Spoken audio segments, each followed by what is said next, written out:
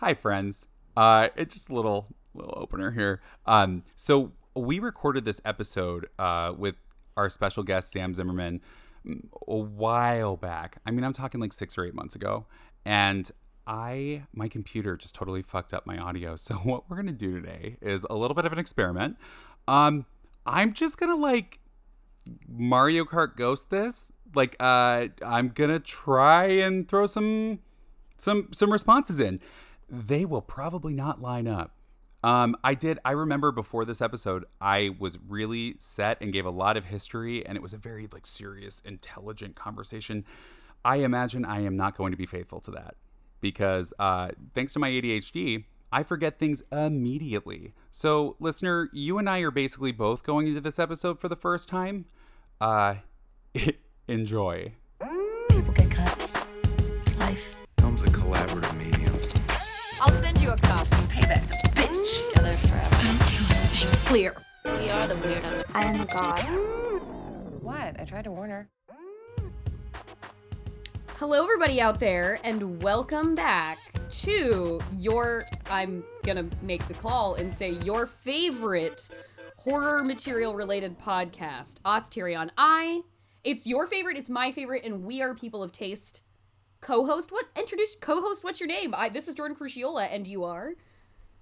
Oh, Sam Weinman. Sam Weinman, and we have we have a friend with us today who very early when we announced Aughts Tyrion was like, I've got to talk about I don't know if you're going to have me, like, you were very polite about it, but you were like, if I can come on, this is what I need to talk about. Guest, who are you and what did you need to talk to us about here today on Aughts Tyrion?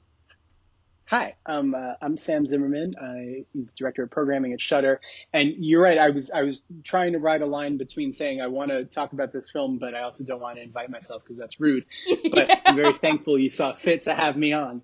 I'm here today to talk about the 2007, as far as I'm concerned, modern classic by Alexandre Bustillo and Julien Maury, Inside. And this is our first delve into the French cinema of the Aughts Tyrion era. We are breaking the seal on it with this, and with what I consider to be and we were talking about it right before recording, I think we are in agreement on this. This is the peak of what was happening around the sort of new French extremity wave. Completely and then agree. you have some additional thoughts on where this movie might fit in the new French extremity wave. You said, like, Yes. is this, where do you see this as existing in that ecosystem of films? Sure, I think it might be a second wave or second generation okay. film. The sort of Taking Back Sunday to Trouble Every Day's Sunny Day Real Estate, if you will. I think, because I was thinking a lot about the term and the sort of idea of new French extremity, and I understood that much like torture porn, that term was coined as a pejorative in 2004. And so that was in like an art forum article. By that point, I think it was like 6 to 8 years into movies like this, where there was like an identifiable content or wave or theme. I don't remember what the Catherine film Breillat. it was that it was attached to, but it was David Edelstein writing in New York Magazine. And I think That was torture porn. Yeah, that was torture porn. Yes. The New French Extremity was in art form, and it was about Bruno Dumont.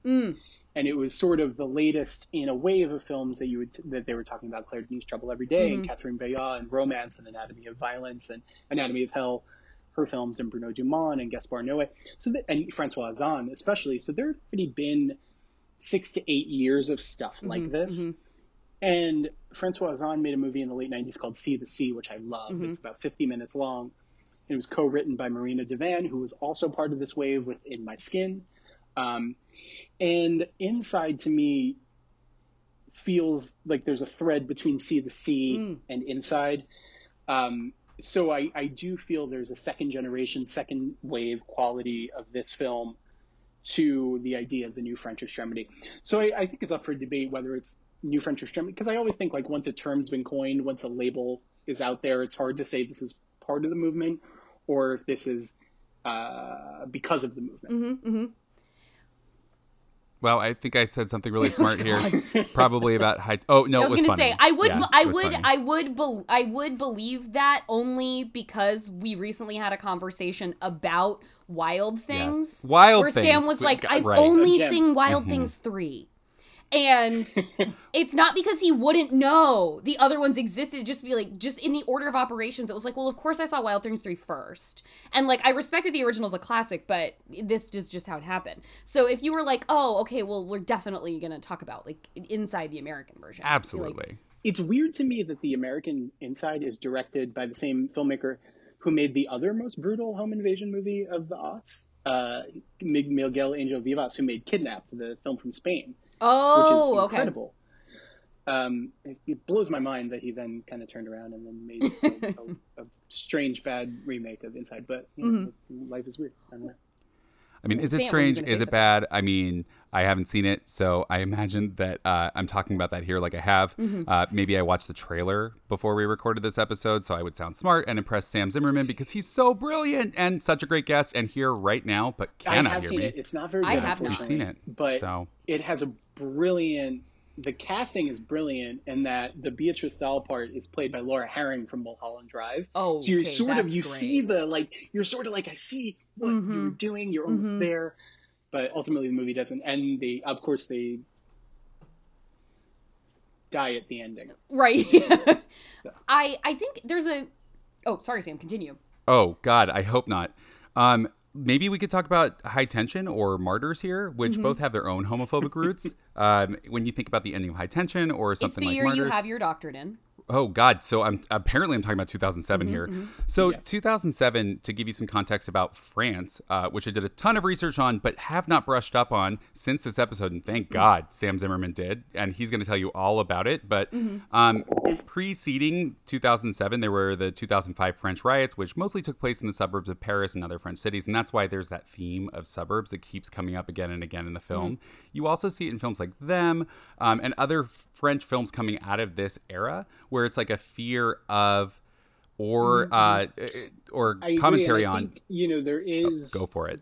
there's certainly a same but different quality to themes and aspects and goings on. You know, some of the aughts horror or the torture porn era that was wrestling with our then political climate and xenophobia. Yes. And Oh, good. I got this a lot right. of that was certainly directed toward Arab Americans and the Middle East, and it's different, but it's not, because the time of the riots in France did have a lot to do with underserved communities Yes. in the suburbs of Paris and in the banlieues, and that was occupied by a lot of Arab French and a lot of Arab immigrants, and they were certainly being demonized by the sort of like Yes.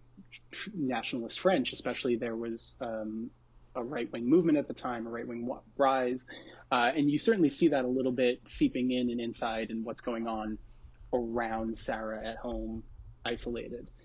So it's interesting. There are very specific moments in each country, but I also feel like there's similar causes, I guess, or similar things on the country's minds. And just for a bit of context, you know, just the slightest bit of it, Inside is about a woman who has been left a widow, and she is at full term in her pregnancy. She is depressed, she is bereft, and she has a C-section scheduled for, you know, it's basically for tomorrow. The For movie Christmas kind of like Day, sets by us the up with way. already it's a day. She's at the hospital. She's coming back for her C-section tomorrow. Yeah. Christmas. What a Christmas gift. But before she gets to that tomorrow, she's going to have to survive the night, which becomes an escalatingly insane, violent, harrowing home invasion experience with La Femme trying to get into the house Love and them. attack the woman to take that imminent soon to be born baby from her body and keep it for herself. She's gonna take it right out. And along the way, police enter the home, family members enter the home, and Everybody's it entering just this keeps home. getting worse and worse and worse as La Femme keeps taking people out who are attempting to help this woman, and it becomes one of the bloodiest surprise bloodiest spectacles I had seen to that point in my life. When I watched this, I watched it a couple years late. I was at Wired magazine at the time, so this was probably sometime around 2012, 13 when I saw it, and I was watching it for a video show that I was doing with the magazine at the time, and I wanted to have like the most immersive experience possible while watching it at work. So I took my laptop into a storage closet, completely dark, sat in a corner, turned off the lights, and watched it with my headphones in. And that was a really fucking jarring way to take that movie in, knowing that there was a whole office and life happening outside, where when it ended and I was dealing with it, I just walked into the hall like as lunch was about to happen. They were like, "Oh, what are you up to?" And I was like, "Oh gosh, I don't know where to begin." So you were like fully traumatized. Oh, I can't ask you questions. That is horrific. Yeah. I mean, and it is a disgusting movie. Oh, I can't ask you questions. But right. Okay. It does. And that's my favorite kind of horror. I often say like my favorite mode of horror or tone of horror is sad horror or aggressive bummer horror. I love just sad things horror. that really kind of come at you and confront you and are here to fuck with you and change you. Yes. Sam. I don't have a lot of like, I guess I do have comfort food in horror, but when I'm watching new horror, it's not what I'm looking for. Okay, yeah. And I think I think an interesting thing, because we've talked on this cast, obviously, it's a fundamental sort of part of the experience of aughts horror, is that split down the middle between the pre-9/11 and post-9/11 horror that defines the sort of millennium aspect as we categorize it, beginning with Scream and going through into sort of like the exhaust fumes post-2010 of a couple of choice films that we really love. But shout out to The Roommate. You know, when ultraviolence hit the shores of the United States in the form of like the Saw franchise and the Hostel movies that would come after in the Collector franchise, it had already been happening abroad. Like it is an interesting thing to me why like American remakes of like French brutal films just don't really work, because for all of the brutish American stereotypes, comparatively to world cinema, our horror is quite chaste.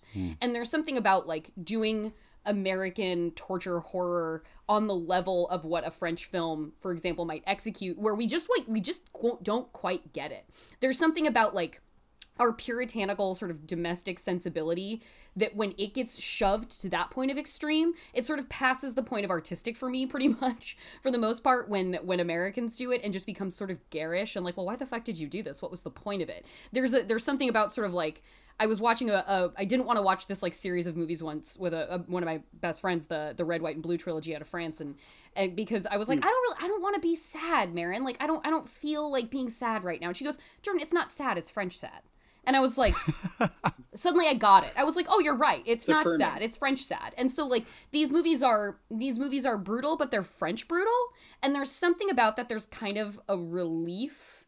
There's something about the artistry and the execution, even in movies that I don't like, where I can at least sort of like detach it, put it for a distance to me to analyze it as like a work of narrative, a work of art, instead of like feeling like an attack. And like something was like garish or offensive. So it's interesting that as these twin movements of ultraviolence are happening, multiple pronged, like it's happening in Southeast Asia, it's happening in France, it's happening in the United States. It's interesting seeing how it comes, just seeing how it bubbles up and sort of, one of my favorite things about horror, I'm kind of rambling now, but one of my favorite things about horror is as like an empathy window, an understanding window, where you can look at titles from around the world and see what most scares the culture that those movies are born out of. And so to watch something in its most extreme boundary pushing form, you're seeing sort of appear into the national consciousness of that these movies are coming out of. What upsets you most? What fucking destroys you and haunts you most? And in the most graphic boundary pushing way that we can assemble. Like, sorry. Oh no, it's okay. Go ahead. This is a stray thought from what you were talking about, but I've long had some thoughts about how American filmmakers internalize their influences versus some foreign filmmakers, and the sort of cultural respect that film gets in particular aspects of the world. You know, France specifically, right? Like when you're in France, you see a movie theater blocks away from each other. There's a cultural understanding and love of film that I don't think is necessarily here, even though Hollywood is such an institution in itself, that I think in many ways, when filmmakers are influenced by sort of blunt force American horror of the 70s and 80s, it comes around in a way that isn't finessed in a filmmaking way. Whereas I think, Inside, in a lot of ways, is a better film than a lot of other films that are influenced by straight up American horror. Yeah. I think that happens. I mean, this is a broad generalization, but I think that does happen with foreign directors. I mean, look at a movie like Cub from Belgium. Yeah. It's one of the best made slashers, clearly influenced by slashers, but it's a better film. It's better to watch. And I think that's what happens when you watch Inside or Them or Kidnapped or, High Tension even. I mean, High Tension has a lot of problems, but it's a film is gripping to watch. And I think because it's pulling from a lot of similar influences that early and mid 2000s, like horror fan filmmakers were pulling from, but just knew how to build a film structurally, knew how to build a film visually much better. I have Please. I imagine here is where I talked about High Tension a little bit more. right. Yeah. Okay, good.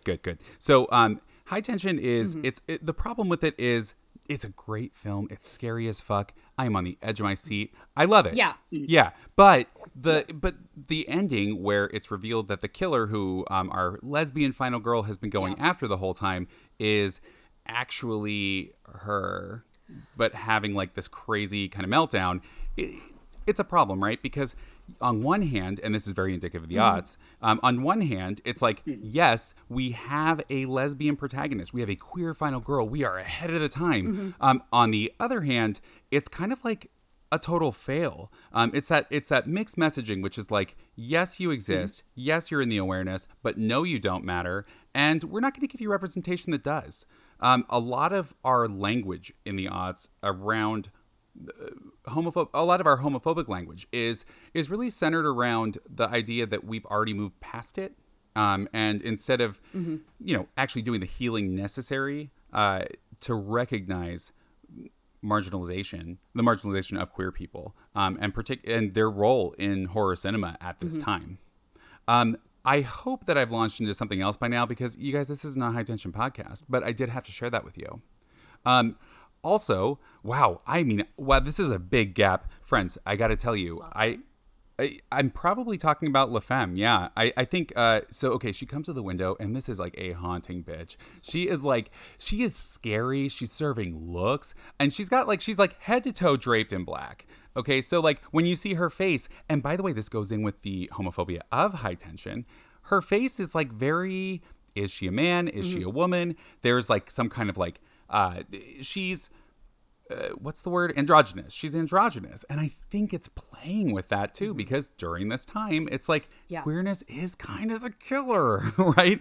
And I'm not saying this movie's homophobic. I'm not saying anything like that. But just when you look at the presentation of La Femme, who to me is a drag queen, she's an over-the-top extrapolation of feminine qualities pasted onto a masculine presenting person.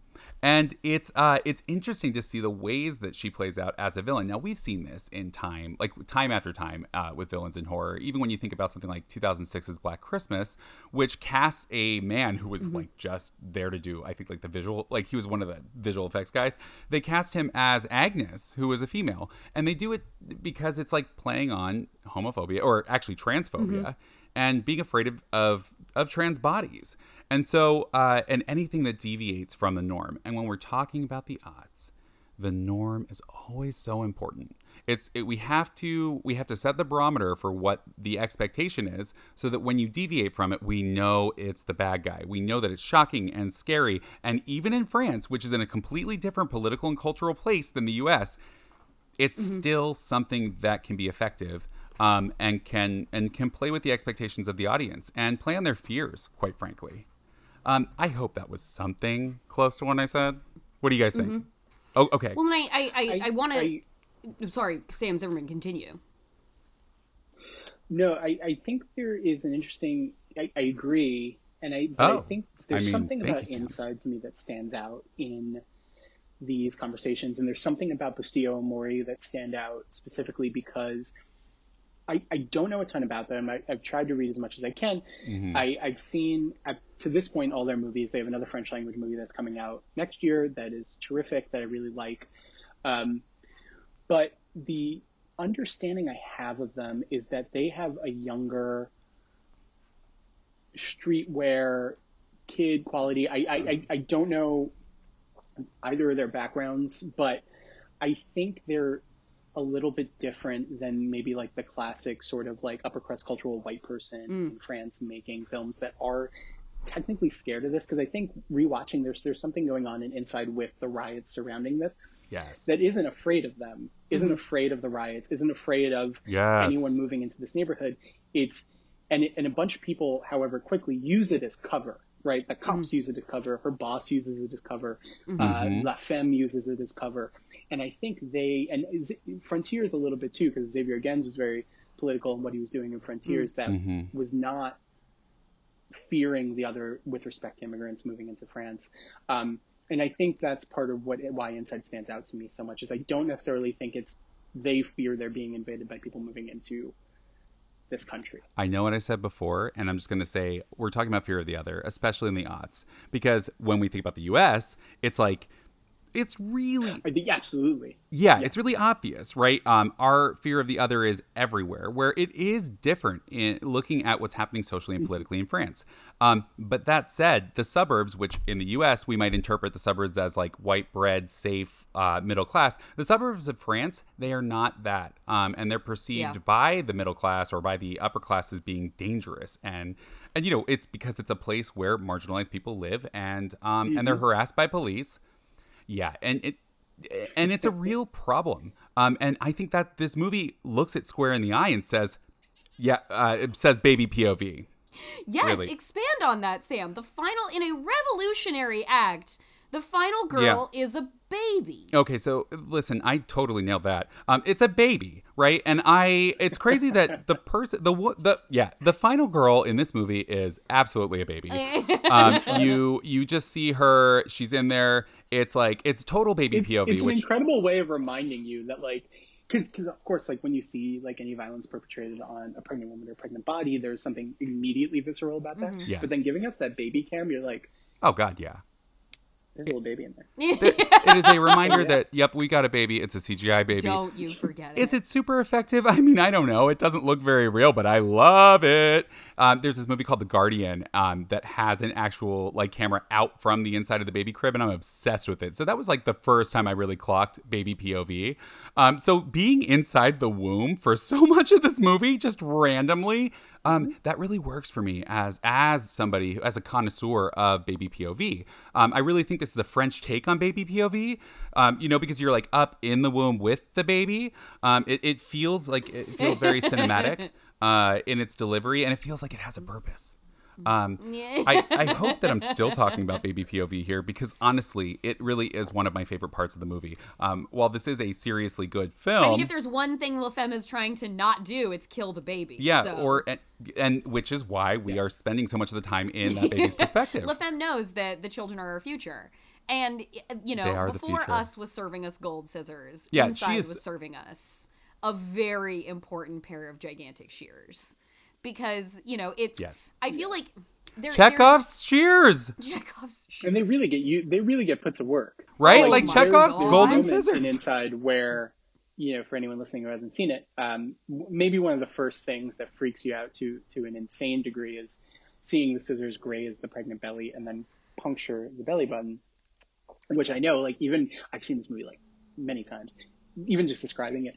But then those scissors, they don't fucking stop there. No. It's kind of incredible that they're like, wait, we've got even more to do. And they go through a hand and they go through a head. And they just like, the scissors these are the traveling scissors. They're going to fit into any situation. It's interesting, like, because I think one of the reasons that this movie triumphs in a unique way to me, to new French extremity films, which are not so much my bag. Like, I respect them and I take them in as like a vital cultural piece of this great cinema puzzle. But this one, to me, I enjoy in a way that, like, I feel wrapped in it more, where when I'm watching it, I'm compelled by the beats to keep moving through the story instead of just being like, we're watching this movie because we watch movies, which is how I can kind of feel about a lot of these. And it is, because a lot of it is very gross and it's very like gory, but it's beautiful gore. But the way that it takes, because the whole point of these movies was kind of like pushing to the ultimate taboos, and the idea of the physical violation of a pregnant woman, as you said, like brutalizing a pregnant body, is like one of probably gotta be top 3 ultimate taboos in this world. Oh, most definitely. And absolutely. I mean, keep going, Sam. Yeah, I mean, is incest in here? I mean, Act 3. I can't. I mean, it's been a while since I've seen it. It's since the last time we recorded this. Right. And another thing that new French extremity movies do is definitely kill animals, and so show no mercy. The use of the. It made me think of, watching it again and like thinking back, it made me remember how shocked I was at the movie Taking Lives from 2004, which is like a great like thriller with Angelina Jolie. I think it's an underappreciated part of her filmography. But there's that scene where sorry guys, it was 2004. If you haven't watched already, fuck it. They had time. There's the scene where I knew it. I mean, yes, Sam, people on the internet, Twitter thriller. film people are not going to get mad at people for spoiling something from 2004. Fanboys surely wouldn't get so upset at something like that. It's 2021. You had wouldn't time. Get mad? Every dad who watched Taking Lives on TNT over and over again. A He knows TNT what special. My TNT special was The General's Daughter. People tell me, they're like, I love bad movies. I'm like, sorry, do you love The General's Daughter? Have you watched it every time it's ever come on TV? I was explaining to my wife Lindy the other day about how when I was a kid, the trailer for The General's Daughter was on like every VHS. Oh my God, I owned. yes. So I know that trailer by heart, like more than the movie. And I made her watch the trailer, and I was like quoting along, especially to the part when he goes to John Travolta, he's like, "You better start worrying about your career," and then John Travolta gets really close and he goes, "You better start worrying about yours." You better start thinking about your career. You better start thinking about yours. You better start thinking about your career. And you better start thinking about yours. The General's Daughter. It's my favorite thing. But Back to Taking Lives. Back to Taking Lives. But like, that movie is like, it's scary, it's suspenseful, it's an intense movie, but it suddenly jumps onto an entirely different train track in its closing minutes when Angelina Jolie has enticed the killer who has gotten away to find her so they can trap him in this great like law enforcement sting. She's been living like as a single woman, pregnant, carrying a baby to term, who is the baby of her rapist, the murderer. Like, this is... Oh, I see the connection. I mean, it was a consensual affair, but he was a murderer, and there was a lot of lying going on, so that's pretty gray. But she gets, like, apprehended by him. The trap works. The guy shows up. He grips her from behind, and he...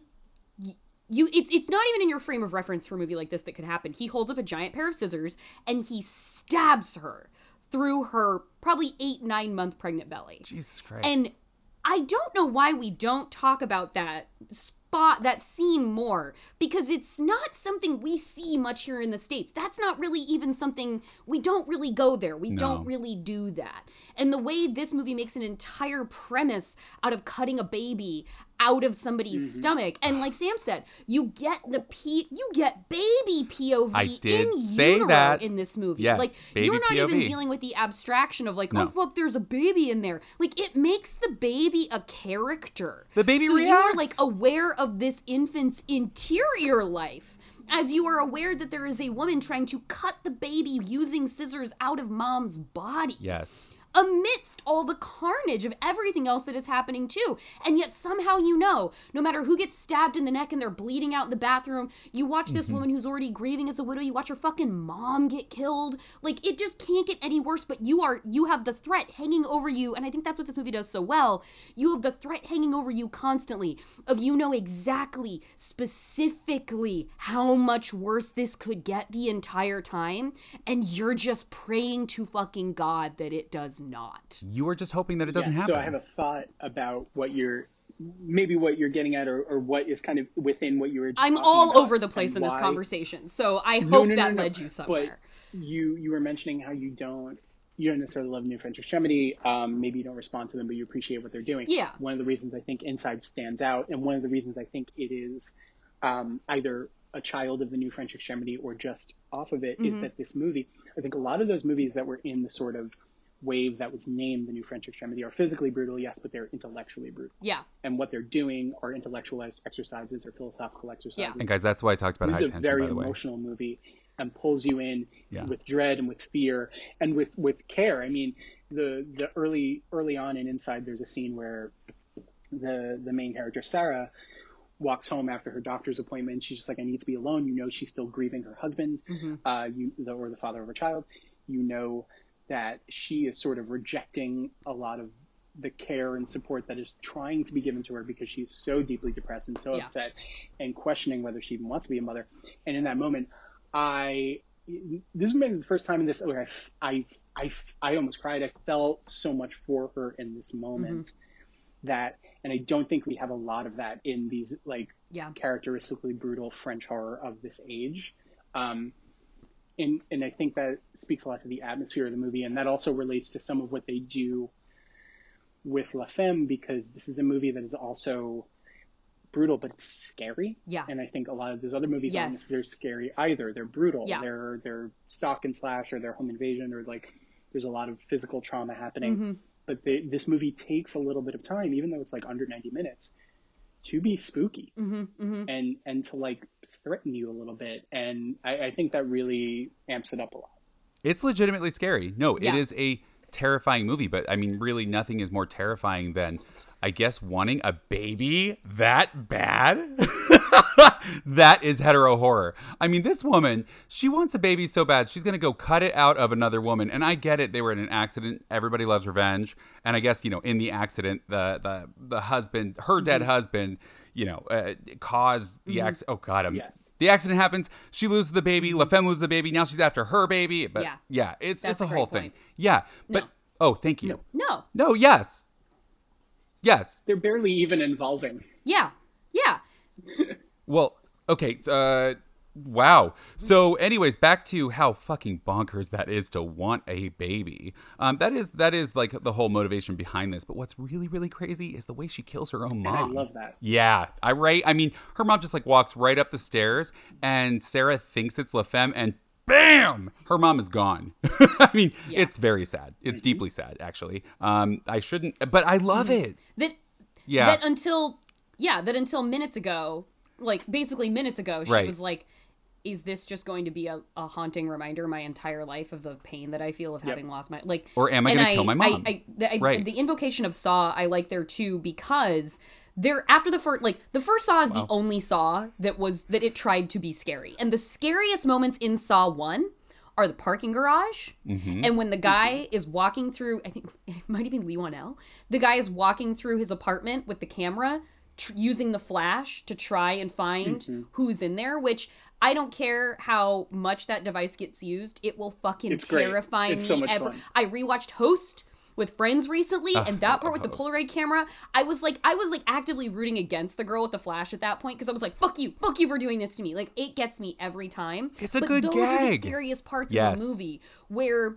obviously by comparison to like Saw 8, the devices are almost kind of adorable, but like the scary, like the reverse bear trap is not a scary part of that movie. It's a blood pumping part of that movie. It's a get you worked up part of that movie. Right. It's not a scary part of that movie. But like when you see just like the outline of La Femme in the window outside, terrifying. You are like, that's it. I'm going to see this woman in my window. I don't care if I live on the 80th floor of a building. I'm going to look out my window and she's going to be fucking there. Like, it is. I hate that. This movie does so well with haunting imagery that is totally apart from the bloodbath that's going to ensue. Yes. Yes. And the moment of her behind the couch is that shot was even better than I remembered, because I had not seen this in a few years. And so in my memory, it was just sort of like, she's on the couch and La Femme is behind her in the shadows, and you get this great eerie thing where your eyes have to adjust and you understand she's there, and that's creepy. So scary. Watching it now, I completely forgot that they're doing this great trick of slowly zooming in on Sarah, and you think you're staring into the shadows, and you understand it's La Femme's dress right behind her. Horrific. And that is the darkness. That's the inky blackness. Absolutely. And when horrific. when La Femme steps back, she almost moves like a Mario Bava ghost. Like, it's this very delicate, like almost supernatural quality. And she sort of comes back into the shadows, and that's when you see her face all the way back in the shadows. And I was like, Shantae, you say La Femme. Yes. I completely forgot how good that shot was. So it really good. is one of the all-timers to me, and I love movement like that in horror, especially whether it's ghost or whether it's a person. Especially in Twilight when they're sort of going through the woods like that on the moving sidewalk. But I just, that Kiyoshi Kurosawa-esque slow move is deeply, deeply eerie to me. And that shot, man. I think. You know what else is eerie? Mm-hmm. Baby POV. I cannot emphasize this enough. Really, we should pivot into the La Femme at like specific La Femme part of this conversation. No, we should Beatrice Delay. Absolutely get into her. Oh God. The way she just smokes that cigarette at a hospital like it's not a fucking hospital. My God. She walks into a room and it's hers. She sucks all the air out of it because do you even need it anymore? No, it's La Femme's. I mean, look, I love a villain. I'm a queer person. I see myself in every villain because so does society. And when it comes to us, I mean, the category. Right. The category is La Femme. And I just feel like when it comes to her and what she embodies, I know we're not supposed to root for her. We're not, right? Because it's like super gross. And the crimes that she commits are atrocious and horrific. And we don't want them to happen. But there is a tiny part of us, right, that sees La Femme and we're like, work. Because, like, also, let's be real. Yes, a yes and movie. Sarah is kind of a dud. I mean, she's angry about having this baby. And, like, look, yes, she's grieving, but she does kind of get everybody killed. I mean, right? There are all of these people who would be alive if Sarah had just, like, I don't know, just give her the fucking baby. You know, she didn't want it anyways. You look around her house, there's, like, pots and pans built up. The whole place is a mess. She's not taking care of herself. How the fuck is Sarah going to be a mom? I mean, as far as I'm concerned, she's not. And so, I don't know, in a way, which is like so sick and twisted, I know. But La Femme, she's a little bit of a hero. There's also like a big extra quality to the nurse at the beginning who comes and sits next to her and is just like... Oh, it was the nurse that did that? I thought it was La Femme. And then he was born dead. Like 13 hours. And the way she leans over and she's like, twat. Yeah, I agree with that. That's great. I love that. I love a woman in charge. And then she loves it too. Like she gets called a twat and she's just like, she's into it. Like she luxuriates in it. Call me a twat because also she is. That is, I think, an important distinction for like working in the specific realm of French cinema here. It's not an industry without flaw. It's certainly like, you know, the way of watching like the homophobia or the otherization of things in a French film around this time. Like, right. You know, when Portrait of a Lady on Fire came out and it was nominated at the Césars for awards, you know, the star of that movie, Adèle Haenel, was very vocal about the sexual assault that she had experienced at the hands of like a director she had been sort of like very creatively partnered with in her teenage years. And she was not viewed as a national hero for coming out with this news. She was not viewed as like a woman leading the French Me Too movement charge for like standing up and shouting pedophile at Roman Polanski.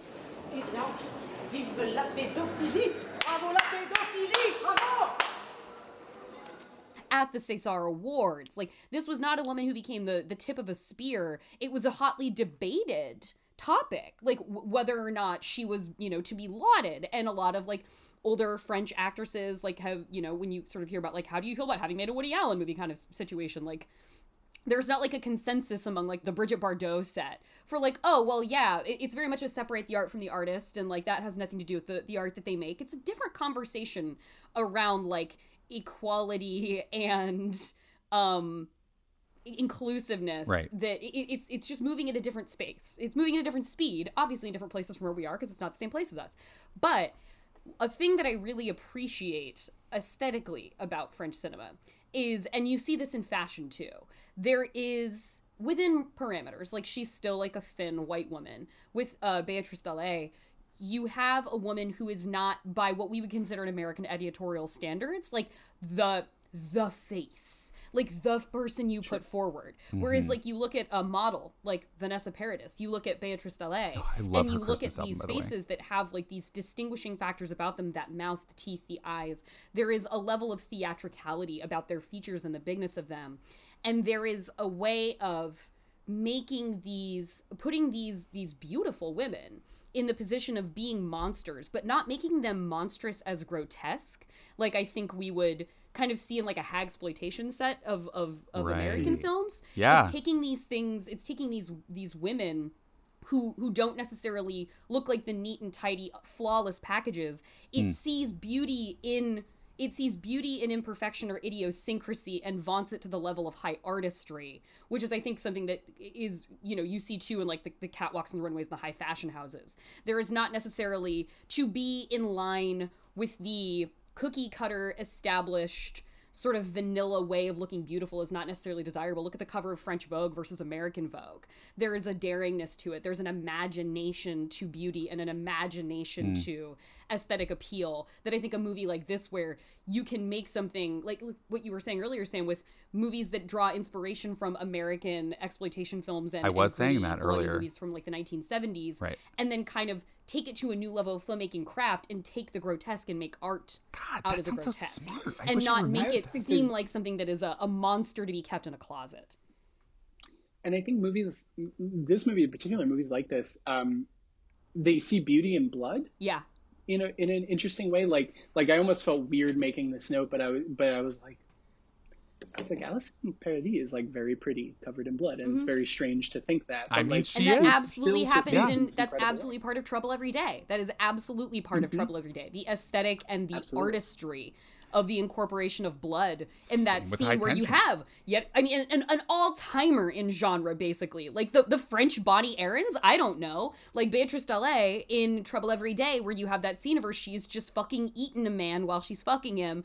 And then there's that shot of her kind of wide where she's walking in front of a wall. She has smeared, almost graffitied with her blood, and she's in a negligee covered in viscera. And it is a stunning shot. Sorry, I'm just like luxuriating Just in that. luxuriating in it. The Tenebrae moment in Inside when her mother is stabbed through the neck with the pin and she's kind of walking down the bathroom hall. Sam, you mentioned something about La Femme sort of being death. Oh, And wow. there's something that kind of... She is. I watched another movie this week in sort of proximity to this, and I don't know if I would have thought about this otherwise, but I watched Let's Scare Jessica to Death. just like a day or Oh, two yeah, ago. that one. It's one of my favorite movies. And one of the things that I love about the movie is early in the film, for anyone who hasn't seen it, it's about a woman named Jessica who is mentally fragile. Her husband and her husband's friend are moving up to the country from New York. They've bought a new house. Of course, bad things are going to happen in that house. But the movie very much starts with them on their journey already. And they drive a hearse, which is very funny to begin with. They stop in a cemetery where she does some art, and then they take a ferry. And so there feels like there's this element of Let's Scare Jessica to Death right in the beginning that's like, oh, they're already dead. Death has surrounded them. Death is inviting them. They're never going back across this ferry. They have made their journey. And there's an interesting, a similar quality to the beginnings of Inside that I noticed, which is Wow, yeah. Sarah has rejected life in many Yes. ways. And it's Sam, that is support and the brilliant. care, the questions of whether she wants to be a mother, the babies themselves are life. Burdens. Maybe Oh, the sorry. ultimate Yes, symbol life. of life. And she calls her mother by her first name. There's a remove from there. Oh, yeah, that's right. Her dream sequence with when her husband sort of wraps his arms around her is violently interrupted by a flashback of his death. And then I think it's so interesting that of all the death in this movie that La Femme causes, she does not kill Sarah's mother. Sarah kills her own mother. And it's an accident, but I think there's still something so interesting and powerful there. And the kind of ultimate rejection of like the journey, the ultimate rejection of life and the journey Sarah is on. I think you kind of know in that moment that you know where this movie is headed based on that, to me. And La Femme sort of embodies this idea of, to me, like goth midwife, but death itself in that long black, doula, death doula, goth doula, Grim Reaper, all of that. And I kind of love that about this movie. There does seem to be this supernatural aura over these elements. Yeah, death literally knocking at the door. Talk about a bad day. Talk about a bad day. I mean, Sarah has... Listen, we all get stressed out on Christmas Eve. I get it. I'm done. Yeah, it's a lot. You have to buy things, you have to cook things, and you're probably with your family. You don't want to be. So Sarah's having a typical Christmas Eve, but it's a little atypical because the Grim Reaper shows up. It is a good analogy for who she is. I totally agree. I love that I said that. The little bubble, the little like tracheotomy. Oh God, the bubble. tracheotomy! Horrific. There are a few movies that have more successfully, to me, and this is Guys, I think it's a goal of most horror movies to do so, but I think this one really acutely accomplishes the removal of hope. Like the ability that this movie has to sustainably continue rejecting hope the entire time is you at a certain point you kind of feel like you should be desensitized to it. You're like, oh well, of course this is happening now, because why wouldn't it happen on this very bad day she's having? And yet each subsequent compounding aspect of hopelessness does manage to outdo the last one, to the point like when because it's amazing how it gives you those little bits to like hold on to, where you're like, oh, this is the part in another movie where it at least signals that we're on the way to something being okay. Like when authorities show up, you're like, oh well, people are here to help, so like obviously she's not just going to be alone in this. And it manages to destroy that belief you have every time. And then she not only does her mother, it can't even just be that her mother dies, because that wouldn't be an appropriate leveling up in a movie like Inside. She has to on accident kill her own mother. Absolutely crush any hope. And then by then you're like, and yet you still have, we were discussing earlier, you still have the thing hanging over your head, knowing that it can always get worse, because the end game is cutting a baby out of a living woman. Out of her womb. Because of Chekhov's scissors. You can't introduce scissors in Act 1 without them going off in Act 2, right? A rule to live by. Yes. Yes. It's just, what's amazing about the way that this movie crushes hope is I don't normally love that in a film, but in this movie, because it's almost like the way that Final Destination sets things up. You enter a room, you see all the traps, and you know that something's going to happen, but you're not exactly sure how. And it's kind of magical, the way it all gets pulled off. Wow, this is dark subject matter for you to be laughing at, Jordan. I am kind of appalled at the cavalier nature in which you're approaching this. That's what foreign cinema teaches us. That's true. Wow. Oh my God, that's so true. Because we are American audiences conditioned to expect Alexander's hug, Chekhov's scissors, and Alexander's hug. We absolutely think she's going to make it out of this. Foreign cinema is like, fuck your fragility. Did you think she was going to do it? You what no, this just life the baby. Is really about. Yes, life is hard, miserable, and so is Christmas. Yeah, it's 2007, the year of Insomniatic. Oh God, Allie and AJ? I brought Allie and AJ into this? Guys, 2007. Listen, Insomniatic. Allie and AJ in the 2000s. Yeah. So much darker than you expect. It's like the lyrics are actually, it's like on the surface, it's kind of light and camp, but when you think about it's like they're walking on broken glass. They're really, it's like there is a violence to the 2000s that permeates even kid music. Yeah. No, there she is. Yeah, she's right there. I wonder. Now that we're having this, we've come to this point in this conversation. I have a question for both of you, and see if you have any thoughts. You may or may not. I don't know. But like when we were talking earlier about sort of like French cinema identity and the sort of national culture around the cinema. Oh yeah, freedom fries. America is somewhat unique, I understand, in it's capitalism and private industry based film industry. Like I remember talking to. We don't have like a cultural fund or there's not like, it's not like state sanctioned cinema. Like I remember speaking to a handful of Australian directors a couple years back when like The Hounds of Love and Berlin Syndrome were coming out, and just this incredible slate of horror from Australian filmmakers. Which South Korea and Australia are my favorite global traditions of horror cinema, genre cinema. I love them. Those are good picks. And they were talking about how the Babadook was such a hit. And Babadook, I think they were like, I think American filmmakers think that like it was American audiences think it was a big hit in the Babadook in Australia. It wasn't. People didn't like, Australians don't really love going to see horror movies. Like the consensus I got from each one of them is that it is an uphill battle as somebody who's making a horror film in Australia to get people to care, and then they have these international successes on their hands. And very similar in France. And I was talking to them about like getting projects made. Like, okay, well, if you have this uphill battle, like what's it like pitching these movies and getting it made? And they're like, well, you know, working through like the Australian Film Fund, like you have to really pitch to them like this is why there is cultural merit to the thing that I am doing. This is the value add of this film I am making, and this is why it's worth your time and money to put dollars from the fund into this project. It becomes a like, you know, when you're working on that kind of operation, it's like grant funding. Like, how are you going to take this grant and do good with it? How are you going to take this grant and contribute something to the wider conversation instead of just a bottom line business dollars and cents kind of equation? So I wonder how that, I've wondered this for a long time, and if either of you had thoughts on how like that affects the sort of national identity of cinema culture, like to have and you see like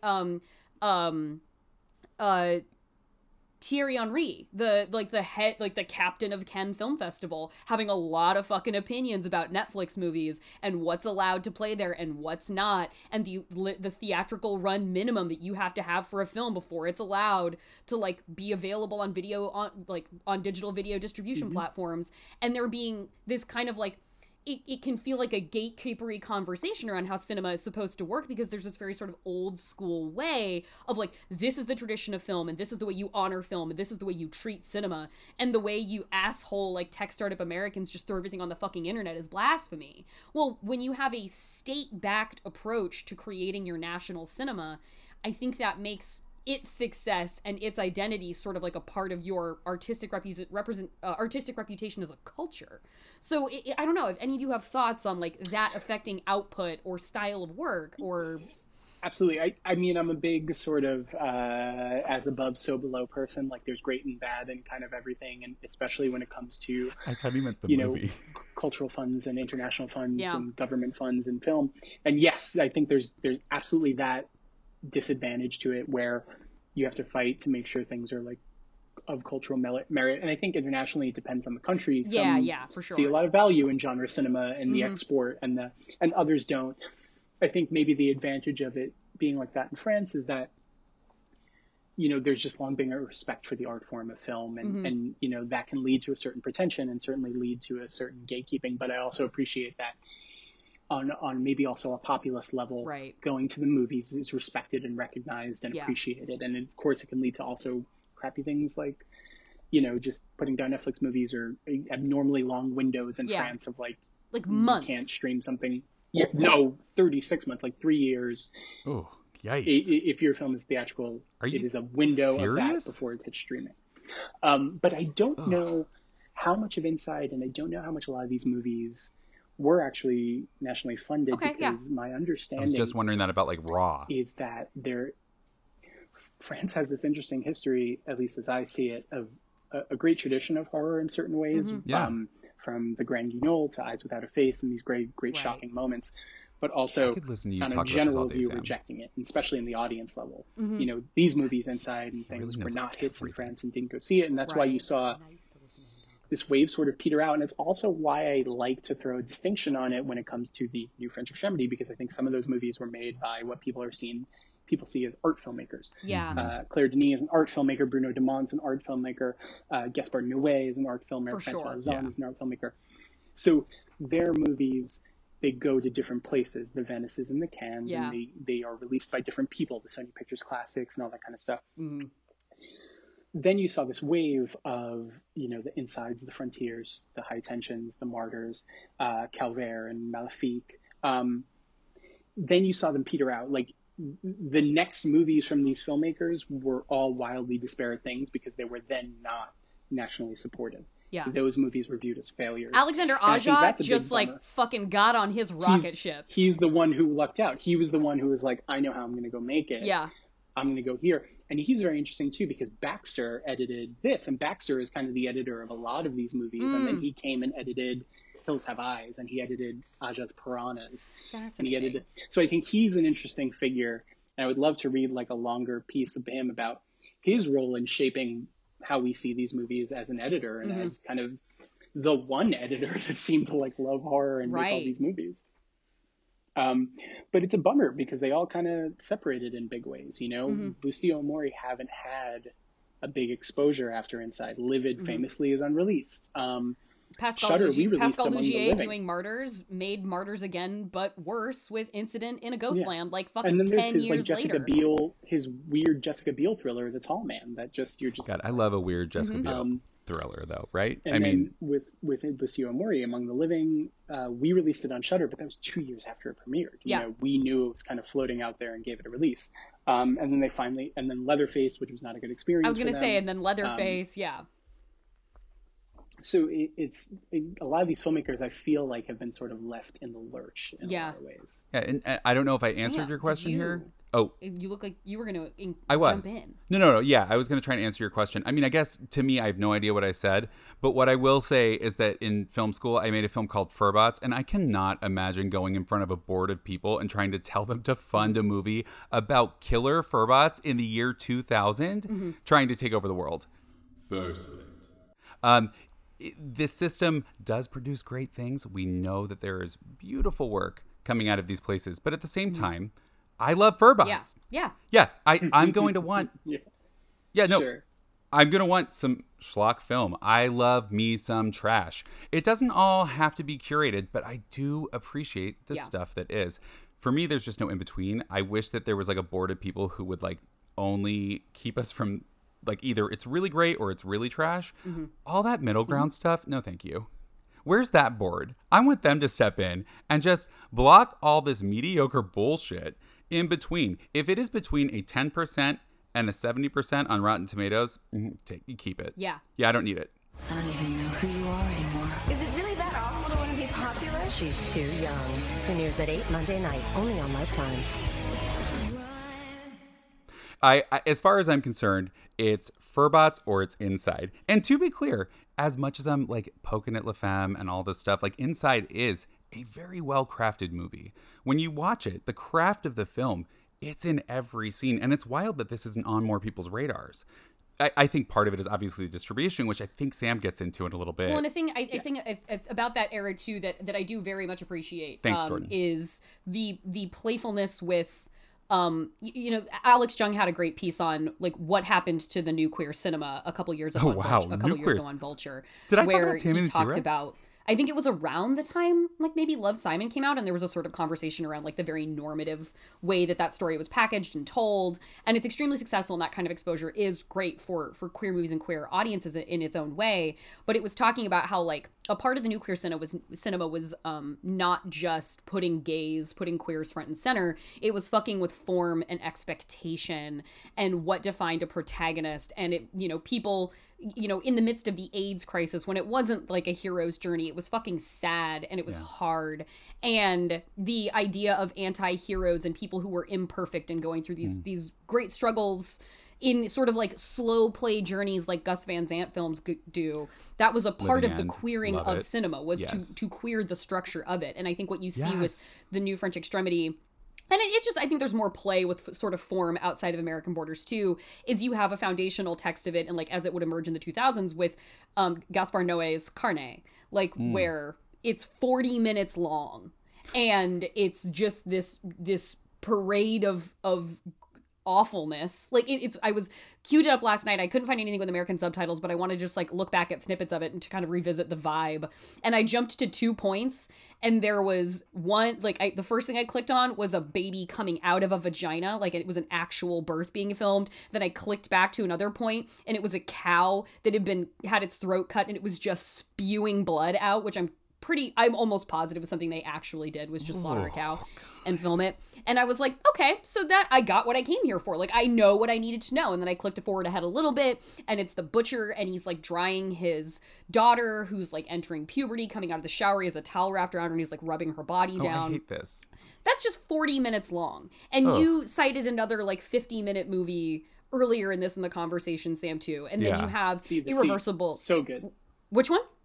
See the Sea. See the Sea, that's the one. And then you have Irreversible, where Noé is telling a story in reverse.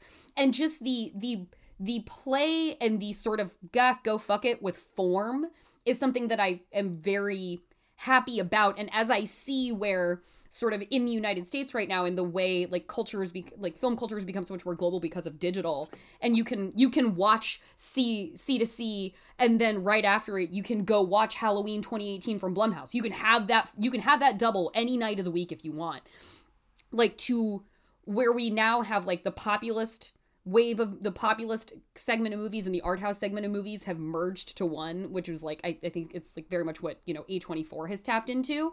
I want to see an escalation now of the strange. And I think that's something I've talked about on the pod before here too, whereas I think the next form of how we do movies best here, at least making things in the United States, is to embrace that ability to say fuck form and make an hour-long movie like Host and put it up in the middle of a pandemic. Yes. It didn't have to be 90 Strange minutes. We have 24. an hour of story, and we executed a perfect hour kind of thing.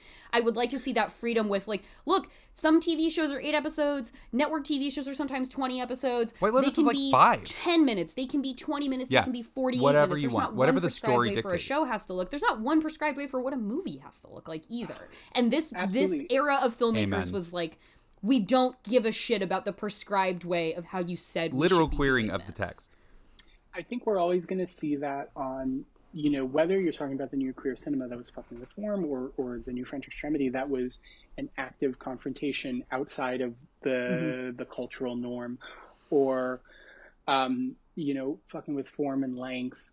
That stuff, I think it might always dance close to the mainstream or to the populace, and it might even like broach it a little bit in the way that like A24 has managed to pull those sensibilities in a little bit. But in my mind, it's always going to come from the more adventurous. It's always going to come from, like, you know, we're never going to see Blumhouse, that's not their interest, right? Like, yeah, that's not their interest. That's not their interest. We're always going to have to seek that stuff out. Yeah. And that's fine too, because I think, to your point, there's more access to that stuff than ever. There's a filmmaker named Kalika La who made a movie called Field N-Word. It's an incredible documentary. It's about an hour long, and it's this very like poetic collage of just the people who hang and live around 125th Street in Harlem. And it's stunning, and it almost, and it's completely out of normal sync. You know, you're getting different interviews, seeing different images. They're not syncing up. You're just really getting a sense of what it is to be in that atmosphere. And I think his next film, Black Mother, was not a traditional length. And that stuff is some of the most exciting stuff I'm seeing. And I think it's always going to be outside, because in this, Inside was outside at the time, right? Like, it was a failure in France. It wasn't a big horror hit, and it probably wasn't even a big hit here. It just found the kids, you know? I mean, and one of the big bummers to me is that I don't think it's been able to cement its legacy within the genre because of that lack of access. You know, it is stuck in this Dimension library, this Weinstein Company library. It only has a DVD release. You know, where their stuff is now is in some very strange places. It's gone to companies that aren't traditional distributors that are buying things up for IP, and then the catalog is then being sub-distributed to other people.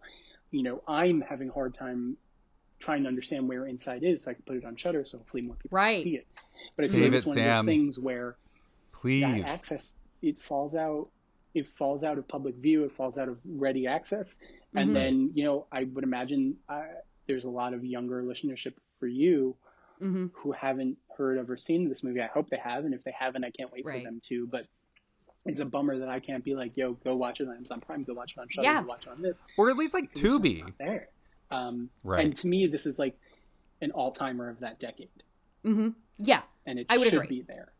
And I do feel like it shows up on a lot of people from that decade, that list, like their lists. It was, thank you. I mean, it was a part of the cultural, kind of the pop cultural I climate. Lost it. I was looking this movie for it was last big. night and like had this momentary panic of like, I don't know how to watch it now. And then I found it, thankfully. But I will like to sort of bring it around to a concluding point. I will say it's almost like, I don't want for it to have been the case, but it's also kind of heartening to know, because I, you know, especially like thinking of like international art films, you imagine like it coming out and everybody like that you know, when it came out in France, French people were like, yes, I understand this is art. But like the idea that it wasn't necessarily a big deal there, and that we spend our time on this podcast talking about movies that, even if they were a big deal because they got a lot of publicity, they weren't properly appreciated in their time for what they were. it is so, I love the fact that it actually is a completely reasonable compliment in the way that these movies deserve reappraisal and deserve to be brought to the present. Inside is the French, I but can quiet. have this same kind of conversation about Inside, an objectively very good and probably to me the pinnacle of what, like, the ultimate evolution, the final form of what the New French Extremity movement was doing in the 2000s. That it absolutely, for that reason, in its lack of being heralded upon arrival and lack of access, you know, for us here in the States, it deserves the exact kind of treatment that The Roommate does, because that movie too was not seen for its merits at the time, because people only took it sort of on its face value. And yeah, we had a lot of access to it. There was a Leighton Meester Make a Kelly movie, but they are companions Alley Erasure in their Jordan. unheralded landing in theaters at the time of their release. And I love that in that way, the quiets of the world and the insides of the world are cousins. They are connected. Wait, I have a question about The Roommate because I only saw it once. Is that one of the mid to late 2000s Cam Gigande specials, like where he showed up in every movie? Oh yeah, yep, playing exactly who Cam Gigande Never back should play. downing his way through it. No, and Sam, actually, you would love this movie because I know you like Allie and AJ. You have your own connection with them, as do I. And Allie is like a huge part of this. She gets like her belly. I can't highly recommend enough our podcast. And you should listen to the episode that goes with considering The Roommate again, because we fucking go. We get on that train. It is charging through. And is it better than Single White Female? Case to be made. Of course. Well, it's a remix, but I think it's superior. Say I greatly enjoyed the Black Xmas episode with Chelsea, because I love that movie. And I think Chelsea made a lot of great points about just like loving what you love and not letting anyone. If you love it, it's worth loving. Because it was wonderful. She said she had a monologue prepared. I didn't expect it to be, an actual as she said, a monologue. love letter to Sam and Jordan. It was very, very wonderful. It was so touching. Do you guys have any? So do you have any?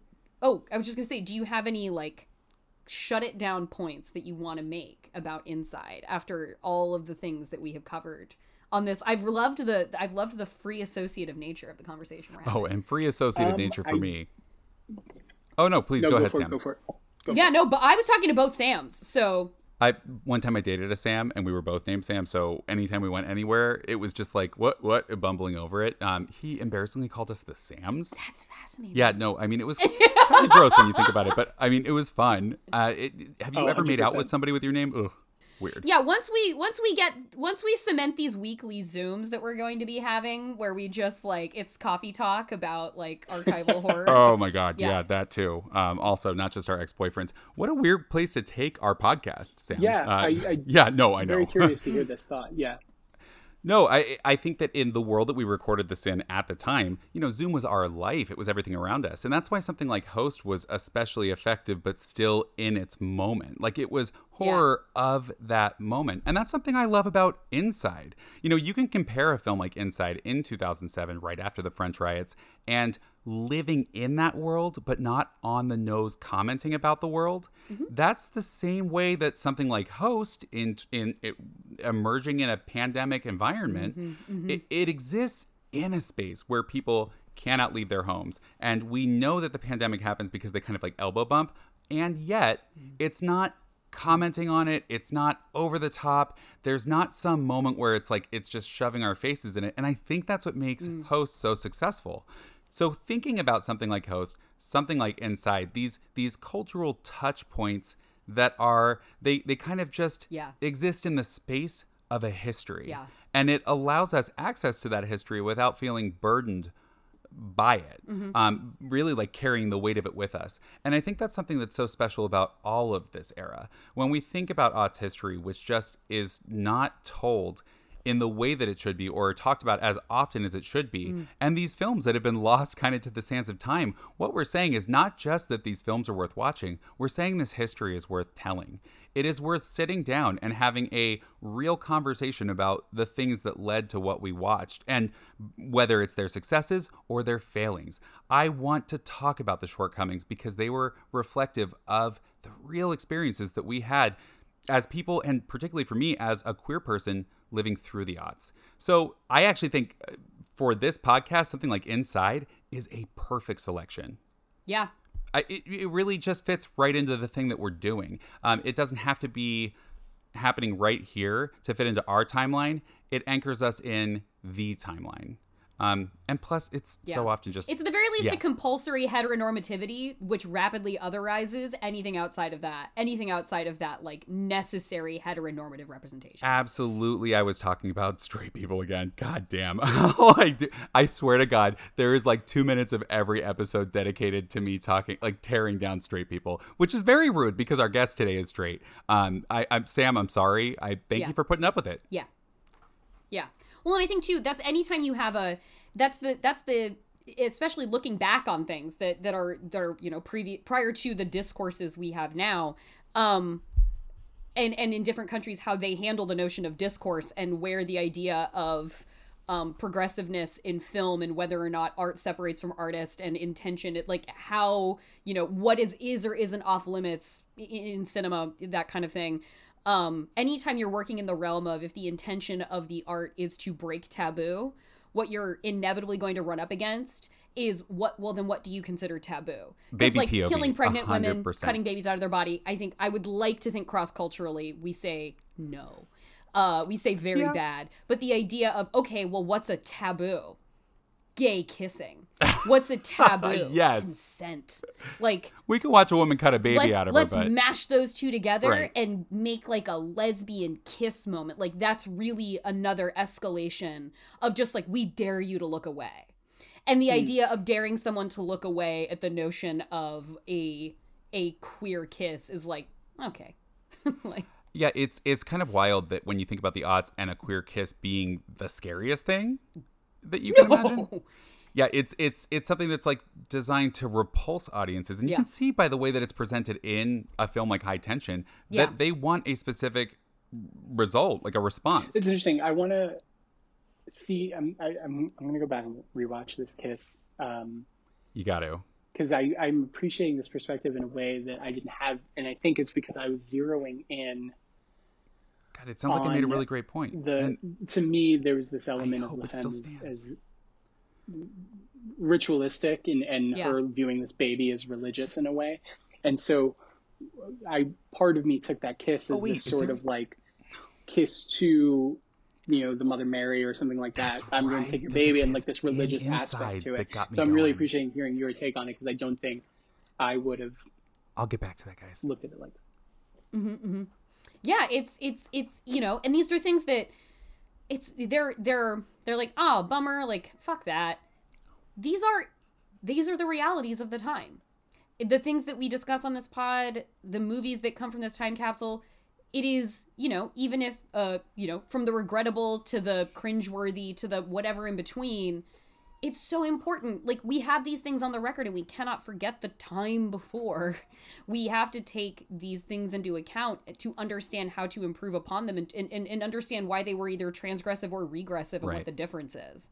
And so it is a gift to be able to reconsider these things and to grow from the road, like looking at the roadmap behind us and then using that to inform how we proceed forward. I'm grateful for the opportunity to do that. And it's to say like, oh, I wish that wasn't a part of it, is like saying, well, I wish there was never homophobia. I wish there was never misogyny, which is just not an option on the fucking menu. So as long as it's there, I want to engage in it, and I want to look at it head on, and I want to interrogate it for what was, really going on, the ways we missed, and the ways it shows us that we can get better, or the ways it shows that we can at least learn and be more empathetic. And while we were talking about High Tension in a lot of parts of this, because High Tension is a French horror film, it's hard not to draw comparisons. They were both huge at this time, yet Inside, never quite reached the audience that High Tension did. It really is, what I was talking about was the moment where there's a kind of forced lesbian kiss. Yeah, and to me, where I think for maybe an average straight viewer, they might miss that moment, but for a queer viewer, when I'm seeing the way that it is horror, it is non-consensual, and it is queer, and it's like, what could be more horrific than a person of the same sex kissing your lips? And we see that not just in something like High Tension or Inside, but we see that in the genre again and again. And I'm not saying they're homophobic. What I'm saying is it's culturally the moment. And Sam Z, do you have any parting notes? I don't know if I have any parting notes. I really just I thank you for having me on to talk about this. I love this Thank movie, you and, for coming. you No, know, we I appreciate think you so taking much that of what time. we talked about in the way that it is confrontational while still being chilling and emotional and emotionally brutal, but physically brutal. Yes. I think it's a bit of a masterful movie. I think it's one of the great horror debuts. I think there is a lot of great horror we are living through, and that we saw in the previous decades. I mean, there's so much great horror, but you know, when someone says to me like, "What's your favorite horror movie since 2000 or something?" Instinctually, this is kind of what rises to me. It's a I movie like that remember. about It's a you. movie I always remember. It's a movie I love to revisit, and I just am appreciative to talk about it because I feel like there isn't a lot of talk about it these days, and I blame that on the access. I blame that on the sort of opportunities that have and haven't been afforded to the filmmakers. And I'm excited, hopefully, to see what they come out with. I hope people who haven't seen Inside go check it out and think about it and talk about it and Go support a video store and find Inside. Yeah, there's a great DVD of it, which is fun to say. And don't be fooled by the cover. Like the movie itself, And, worthwhile. you know, I was thinking, just because I love to throw out recommendations, there's a movie that's about a year or two after this, if I'm remembering correctly, and it came up in my brain while I was watching Inside that I think has been similarly left behind, but I think it's similarly great. It's from Hong Kong. It's called Dream Home, and I think it is. I haven't seen Dream Home, but I've heard of it. Okay. Either. Yeah. It's a great movie starring Josie Ho about a woman who wants to live in this high rise more than anything as a symbol of status. But a lot of things in her life have obstructed that, especially taking care of her sick father. And when she is denied this because of her financial situation, because of her access, she decides to lower the costs by going on a slasher spree up the building. And it's a really darkly funny movie, but incredibly brutal movie. And it's great. And it similarly hasn't been around, but I think it's more available than Inside, because IFC put it out back in the day. So it's great. I recommend that movie, and I love Inside with all my heart. So thank you for having me on to talk about it. And I love your recommends. I call into the horror thing like the Shudder does for your recommends every time, and they're always right. You're the reason, Jordan, that there is that movie with the Australian thing. I can't remember, but I imagine I said it here. But they do a dance. Yeah, I don't know. It's great. If you guys get the chance, call in to the Shudder hotline whenever they have Sam Zimmerman doing recommends, because I'm telling you, he nails it. The musical number. Oh, yeah. So I did talk about the Australian movie. I think it's called Dead Kids? Dead Children? No, Dead Kids sounds right. Yeah, no, but there's like this crazy like lightning strikes again thing that's happening there that is just like, yeah, it's wild. Great. Also, there's like some weird like getting out of the shower tension that I probably didn't talk about here, but like very gay. Oh. Yeah, I liked no, it. that wasn't me. That was just me remembering a great scene in a great movie. I listen, thank you. That's very nice of you to say, but I just try to stay curious and watch as much as I can. No, you're a fabulous recommender and a great guest to have on the show. Well, thank you so much for coming on and talking to it. I'm so glad that we could watch one of your all-time favorites. That's always thrilling. And, it's an honor. Where would you like to direct people to find you or let them know about anything, Sam?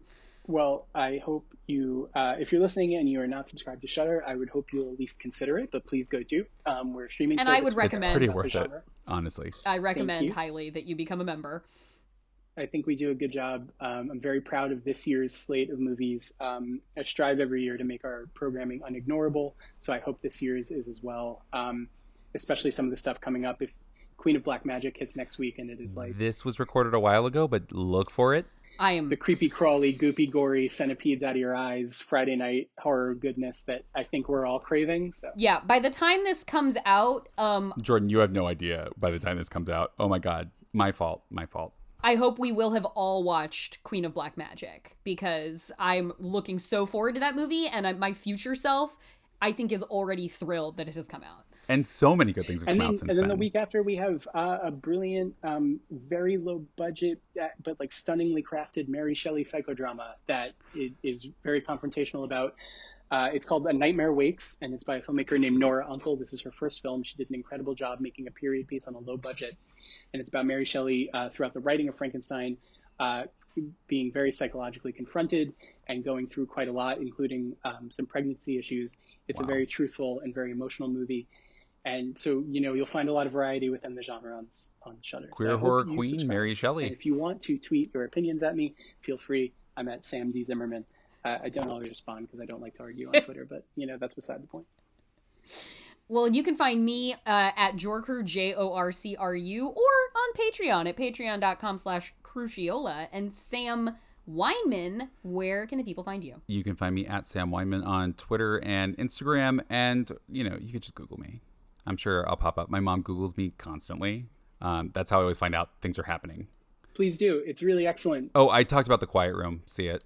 And when Sam mentioned talking about making high production value at a very low budget, he really succeeded there. So, Sam, if you are to trust my taste like Sam has asked you to, I'm going to turn it around and tell you to watch The Quiet Room. Yeah, The Quiet Room. Well, I love closing any show on a Sam Weinman Quiet I Room love Club. that ending. So, I totally forgot. Thank you, everybody, for tuning in. Thank you, Sam Zimmerman, for bringing us this movie and this discussion today. And you'll surely be back to us on Austerion for more brilliant insights.